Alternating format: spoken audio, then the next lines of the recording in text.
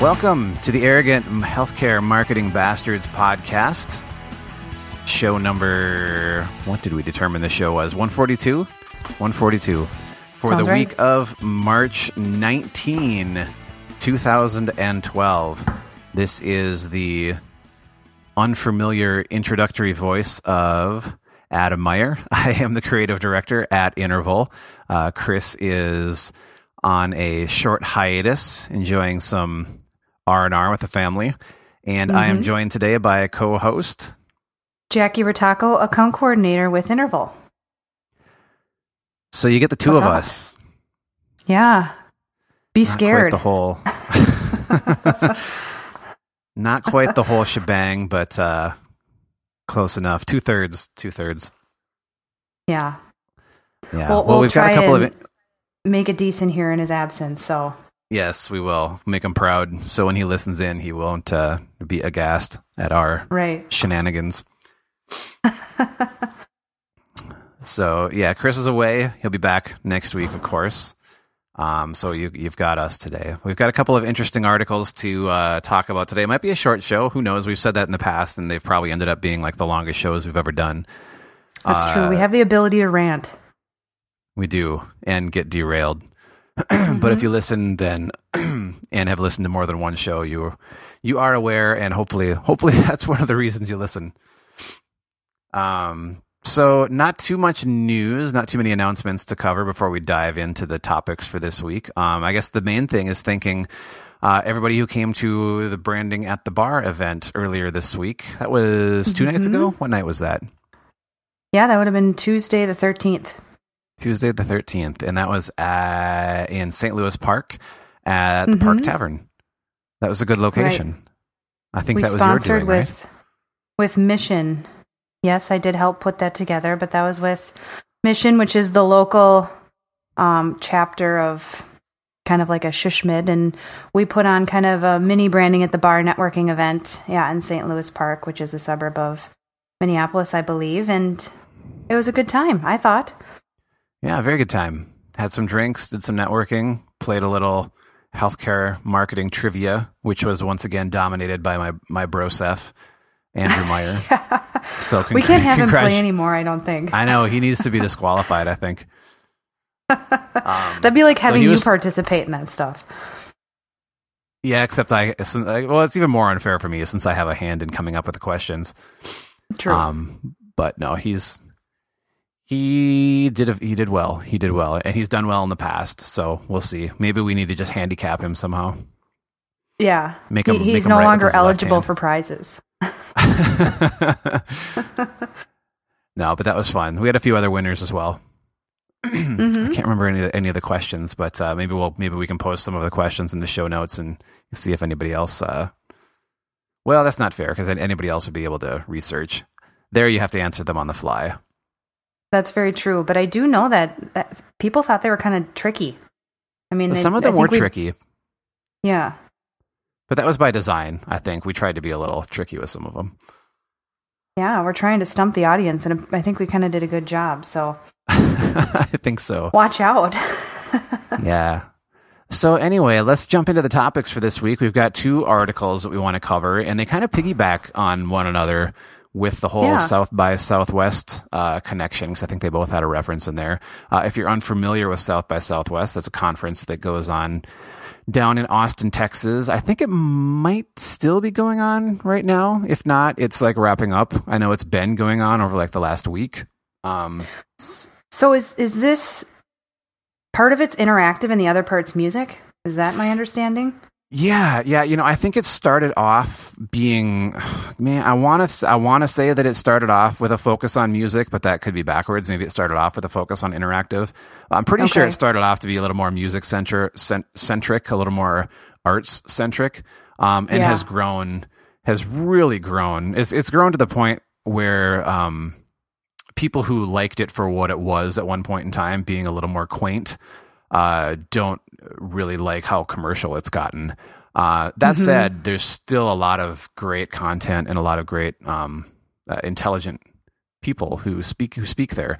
It's music, it's arts, it's They're interactive. There are people who speak all over the place. That's actually one of the tricky parts, because I mean, Austin obviously is a pretty big city, and this isn't an event that like happens in a conference hall somewhere. This is an event that happens across the entire metro area of Austin, Texas. Right. So if you get a room someplace, it can be a little tricky to coordinate, what you want to take part in, because you might want to hear somebody speak one day, maybe on Interactive, who's speaking in some, the southwest corner of Austin. And like an hour later, after that person's done, you want to hear somebody else who might be speaking in the northeast corner, and you've got to figure out how you're going to get there in time. I think I think it's getting better. I think they're trying to coordinate those things to make it a little more convenient for people to get around, but it's tricky.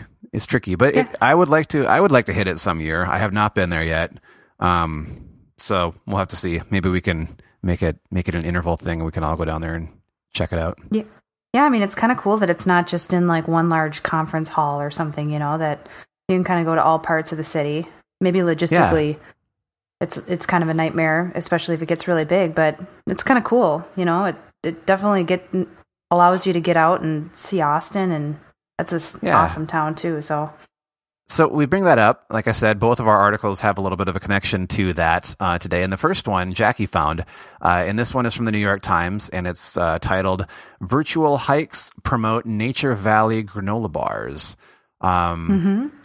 And what this article and the next one we're going to talk about are interesting that they have in common is just, I wanted to say guerrilla tactics, but they're not really guerrilla tactics. They're just kind of innovative tactics to marketing. So why don't you cover what this first article is about, Jackie?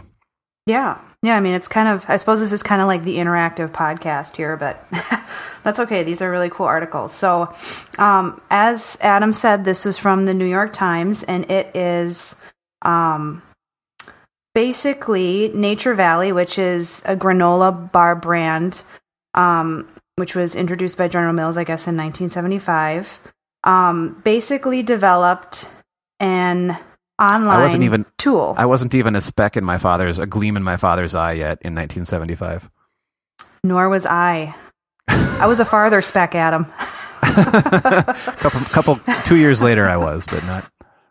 Because it's totally irrelevant for me to say when General Mills, came up with the Nature Valley bar. But anyways, it's basically a web tool that they created, and it's inspired by Google Street View. And what it does is it uses images from a 360-degree camera to provide pedestrian-level views of cities worldwide.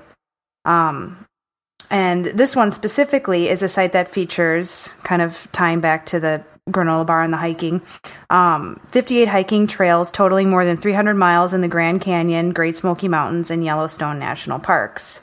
So it allows users to zoom in on maps of parks and to panoramically view individual trails. And it's really quite cool. But if you go to it and with just one click, you can start an autoplay function that replicates hiking. It says here minus the songs or bird songs and blisters, but it basically takes you on all these trails in these areas and allows you to kind of see from your computer what it would be like to actually hike these. And I think kind of one of the cool takeaways from this article is that, and this is kind of something we talk about a lot too, and definitely are huge fans of, but absent from the site is any explicit pitch for granola bars. The only on-screen acknowledgement is a small Nature Valley logo in a corner of the screen, similar to cable network logos that appear during programming. So you don't see anything on the site really, except for that small logo that ties to Nature's Valley. And I have a quote here from Scott Baldwin, who is the senior marketing manager for Nature Valley. And he says it's not necessarily about getting someone to go out today and buy a Nature Valley granola bar. Supporting lifestyle causes that your customers care about is what's going to keep them loyal to you. And when they have a choice, maybe they'll choose you. So kind of sounds familiar. Yeah. I mean, that's our high horse as well. I mean, that's the point of Chris's latest book, Joe Public Doesn't Care About Your Hospital. Talking about how you can market in relevant ways using inbound tactics. Because like in healthcare, as we say day in and day out, people don't give a rat's patootie. They're not thinking about healthcare when they don't need it. And most people don't need healthcare most of the time. So how do you get out there and make a connection with these people so that when they do need healthcare, you're top of mind. And This is a great example of in another industry where they understand this and they are working to, establish some sort of, I hate to use the word relationship. Establishing a quote unquote relationship with somebody, before they need you. I guess that's what it is, but it just sounds, a relationship has to be two-way to be a real relationship. And, even though these things are valuable tools, they're not always, sometimes they're two-way, but they're more one-way. Even if you get somebody to register for something, there's not a lot of real meaningful back and forth going on yet. But there doesn't need to be yet. I think you can get that relationship going, on a smaller scale first, and using tools like this is a really great way to do it. This is awesome. I haven't gone hiking for a while, at least not to a destination to hike. There's some trails around here, that are fun to hike on, but I would love, as my little guy grows to be a little bit older, would love to, I want him to be involved in camping and Boy Scouts and getting out. So resources like this to be able to find cool places to go, are awesome. Very awesome. And I love to hike. I do it more in northern Minnesota probably than anywhere, but, I'd love to go to these places that they have featured, on this website, but, for someone who's into that too, it's just really cool to see like what those trails would be like. And, I just think that the fact that it's not, outwardly promoting the granola bars, and I guess it's actually, the effort is part of a broader partnership between the Nature Valley brand or General Mills and the National Parks Conservation Association. So, and it sounds like they have no intention of trumpeting this, through advertising. There's another quote in there. Let's see. No immediate plans to trumpet their site in advertising or on packaging. The brand is instead focusing on public relations efforts, and promoting it through social networks like Facebook, where it has more than 720,000 followers, and plans to showcase the site at South by Southwest, which it probably already did, because as we mentioned, that's going on right now. There were some interesting figures too on how much they've spent on advertising in the past versus how much they've spent recently. What did they say? In 2010, they spent Nature Valley alone spent $54.1 million on advertising. It's a nice budget. Up from $38.3 million in 2009, but then they had referenced that they had actually spent even less in 2011, $36.1 million in the first 9 months of 2011. Obviously, that could continue to go up, but I couldn't imagine it would go all the way back up to 54. So they're doing this stuff. They're using powerful tactics that are costing them, in the end, less money. Even though, something like this is certainly a pretty huge investment. Yeah. The tool itself it's pretty well done and pretty incredible. But, and just one other kind of takeaway from this article, there's a quote at the end. Andy Smith, who's a co-author of The Dragonfly Effect, Quick, Effective, and Powerful Ways to Use Social Media to Drive Social Change. You heard of that book? I have not. Well, he lauded the effort for presenting consumers with something beyond their granola bars to sink their teeth into. And I just think this is a good quote, so I'll share it. He says, "We love to shop and we love to buy, but we hate to feel sold to. Brand loyalty is lost today, so you try to carve out a position where your connection to your customers is more based on enduring values and shared beliefs," which is awesome, because I think this definitely does that. So it's just cool to see more of this out there. Yeah, and I think that much better states what I was trying to say earlier. It's less about these, super meaningful relationships created right off the bat, and more about people knowing that you're, an organization that they would want to turn to at some point in time. Right. They're going to regard you highly, more right, highly. based on the quote unquote enduring values and shared beliefs. So very cool tool. Check it out. We'll have a link to it in the show notes. Mm-hmm. And let's piggyback on the whole South by Southwest and jump onto our next article, which is from TheVerge.com. Great tech resource. And, well, we shouldn't say just tech. There's a lot of kind of pop culture and other stuff on there as well, mostly tech. But the article is Homeless Hotspots, the best, worst, smartest, dumbest part of South by Southwest. So this article is about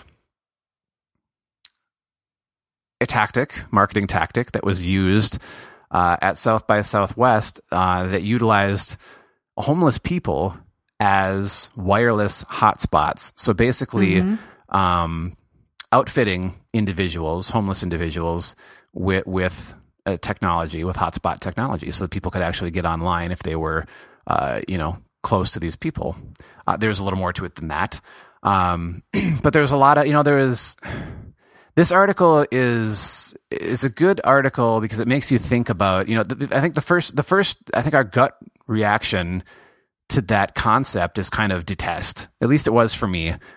Because the whole objectification of human beings, for marketing can be, especially people who you already feel are probably, feel somewhat powerless already.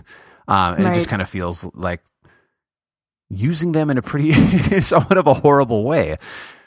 Yeah, I think I don't know if this makes it any better, but it does. In order to access this Wi-Fi hotspot, they actually ask you to make a donation to this homeless shelter. It wasn't even a homeless shelter. I mean, you have to. So the next thing, when you read the article, like I said, my first reaction was like, this is gross. But after reading the article, I was like, you know what, this is actually pretty brilliant, and yeah, it's actually a very powerful way to address a topic that we don't want to address in many cases. Those of us who are not homeless. It's one of those societal things that we just kind of want to pretend doesn't exist, even though we know that it does. And so there's some great quotes from this article that the author touches on that. One of the first, he says, these criticisms are real, but I would still argue that the campaign is effective as its stated purpose, which the campaign's stated purpose was raising awareness around the homeless. So how it worked is if you would see a homeless person who they would be wearing a shirt that said, "Hello, my name is Clarence," or whatever. I am a wireless hotspot, and then to get access to it, you would actually have to interact with this person. So typically, as you and I, Jackie, as people who live in a metro area, and our office is downtown, so it's not unusual to pass by homeless people in the city of Minneapolis. And I certainly am guilty of I'm not someone who carries cash, so when I'm asked for money, that's always my response, and I'm not lying, although I'm sure a lot of people probably do use that excuse. Though I don't know that I would just start handing out money anyway, because you never, I've become callous in the sense that it's always like you don't know if the person is actually homeless or is just trying to get money out of you. If there was a 100% guarantee that the person was homeless, I would be jumping at the chance to say, here's, let me help you with lunch today, or here's, how can I help? Here's a burger. But you just never know. So in this case, let me read a couple other quotes here from the article that I thought were good. Here's an excerpt. So rather than giving you something for nothing, homeless hotspots require actual transaction. You have to pay something, whatever you wish, to get Wi-Fi access, a real commodity on the streets of Austin, especially during South by Southwest. But the marketing gimmick itself requires something else: recognition of another human being, one who is suffering. Whereas plenty of people seemed to think that was dehumanizing, it's actually kind of the opposite. It's literally humanizing. Thinking about and looking at the homeless is hard. I thought that was, really gets at the heart of it. I think one of the reasons that we're disgusted by the idea at first, assuming that you are, I was, and maybe some people might not be, that's fine. But But that's what it is, because that's where you first go, and you don't, and it might be driven by the fact that you don't necessarily want to think about this issue. So being forced to think about it, being forced to address it, that's your reaction to it. It's like, don't make me think about this. I see. So my reaction, though, for some reason, I wasn't disgusted, and maybe that was because it forced you to actually interact with these people, as opposed to,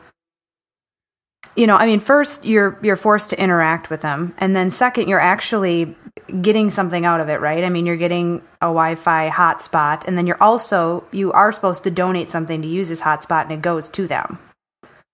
I mean, I think it does a great job in terms of raising awareness. I can definitely see where people are a little, turned off, and as you kind of said you were, but I mean, it's kind of genius in bringing, this problem and issue to the forefront, I think.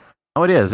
And don't get me wrong. I mean, my disgust was the initial reaction to the idea. Right. And it was literally like for only a couple of seconds before I started reading more about the concept and why they were doing it. Totally. It's just that first reaction, that gut reaction, that obviously, and I think a lot of people just kind of have a tendency to cling to that reaction, and that, and even if they did read on, might, continue to be disgusted by it. But I think this challenges them to think about why they would be, disgusted by an idea like this. Is it because you truly think that people are being exploited here, or is it because, you kind of want to keep your eyes closed to these issues? Right. Yeah, that's a good point. So I guess I'll wrap this one up with one other section of this article. I'll just read it here. The debate about exploitation in advertising is one worth having continually. Each time something like this arises, because it's a complicated one without a self-evident answer. The simple fact that real activists, one not driven by commercial desires like Austin's homeless shelter, which supported this project, almost never have the money or resources to launch awareness campaigns themselves, while advertising agencies and large corporations with conflicting goals do. Mm-hmm. So again, that kind of gets to the heart of this, in terms of, another reason that could make you a little grossed out by the idea is that, there was some commercial interest behind it as well. Right. But, and I always go to the place, from a marketing perspective, it's like maybe this is probably the marketer in me coming out too, is that if good is coming out of it, real good for society, even though there's some commercial interest, is that bad? I don't think so. Yeah. I mean, I don't know. I mean, when you read that quote here, I kind of tied that back to the last article we talked about. It's completely different in that, I mean, there's no issue of exploitation or what have you, but that was another situation where it took it took a larger entity in order to get this going. And it was a partnership with the Trails Association or the National Parks Association, but it's just kind of interesting how these are kind of related, but, yeah, it's probably not something they would have been able to do. The Trails Parks Association, not something they would have been able to afford to do on their own. Right. But once you get somebody like Nature Valley involved, who's got a marketing budget of $40 to $50 million, it can become a reality, and a good reality. I mean, this is an awesome resource for people to use who are into that kind of thing. Right. So yeah, right. I think there's definitely a lot of crossover there. Yeah. Yeah, and I mean, in terms of raising awareness, I mean, it's definitely driven by, like you said, commercial marketing, desires and efforts. But I mean, at the same time, it's raising awareness. I mean, look, they wrote a whole article on it, so catches people's attention. So successful in some way. With back to the first article we talked about with Nature Valley, where my mind went first in terms of, excuse me, how could this be used in healthcare marketing?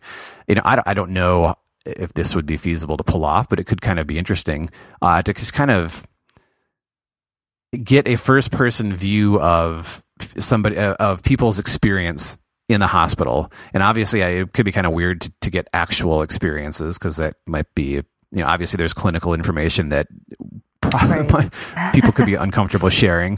Mm-hmm. But, at the same time, people who are, how does this procedure work, or how does, if I were to set up an interview, with like an orthopedic specialist to talk about having my, knee replaced, from the moment I walk into the door, what is that going to look like? How does it work? Where do I go? Who do I speak to? What does the environment look like? What's the interaction going to feel like? Some of that could potentially be portrayed in first person, in videos that are kind of first person of somebody, going through the experience with a physician. Yeah. Yeah. I mean, that's really cool, actually. And I mean, I think, this website that they created is kind of different in that they said usually this Google Street View or whatever is, they tie these cameras to these cars. And this was the first time they actually kind of strapped like a camera to a hiker's head, and that's how you get these views. So, I mean, it could be replicated in a number of ways, which would be really cool. I like that idea. Yeah. And one thing that was kind of humorous about the article, too, is that they had mentioned that the people who were involved in marketing at Nature's Valley were actually also some of the people who are out on the trails. Right. And they had to get in shape. They had to do some training before getting involved. I talked about some of the hardships of like actually, when you're out in the boondocks, you start to you can lose your GPS signal at almost any time. So they had to go back and retrace their steps in some areas. So it sounds like if you're a marketer looking to get into shape, this might be an idea you want to bring to your organization. Yeah, there you go. I like the 300. I like the cool thing about this and like Google Street View is, you're in control the whole time. Even though it's images captured from somebody who had the 360 camera, you have the option when you're looking at the video online or the interactive content online to turn to the left, turn to the right, go backwards, keep looking at things, which would be a little different than just getting a first person video, view of a healthcare system. Though I think it could be kind of, I'm imagining instead having that 360 control of the first person thing. So like you're sitting with your doctor and you don't like what he's saying, you just get up and walk out and start walking through the hospital again. Walk back in and see if he's still waiting there for you. He's talking and you're staring at the poster behind his head. He's still talking. Nice. That's funny. That'd be great. Well, anyway, so those are our topics for today. We'll have the links in the show notes. So if you want to check them out, or experience this Nature Valley tool for yourself, which we would encourage you to do. We'll have it all linked up. You can go check it out. And I think that's it. Yeah, we'll likely have Chris back next week. Yep. And yeah, we'll maybe be there. So remember, you can, where can you find us? You can find us online at thinkinterval.com. You can follow us on iTunes, which is where we provide the podcasts, as well as an RSS feed if you are not an iTunes user. You can follow me on Twitter. I am at AP Meyer. Jackie is... I'm at Interval Jackie, though not as You're not... Though active. You're not... not there as often, no. But Jackie, you can definitely find Jackie at our Facebook presence because she's kind of our gatekeeper there. So yes, find us on Facebook as well. You'll find me outside with this weather. Outside, yeah, no joke. You'll find me outside too at some point today. I had to throw in a weather tidbit. Well, considering that it's like 70 degrees in March in Minnesota, that's worth talking about. Yeah, that's like a whole other episode. Part of me is semi-freaked out about the fact that, I mean, we're borderline going to be to 80 degrees tomorrow. And, last year I'm pretty sure it was snowing. But, that's another day. So we said this was going to be a short show, and now it's pretty much hitting the half-hour mark. So we do it all the time. Yes. We're good at that. All right. Okay, well, thanks for joining us, and we will talk to you next time. Bye.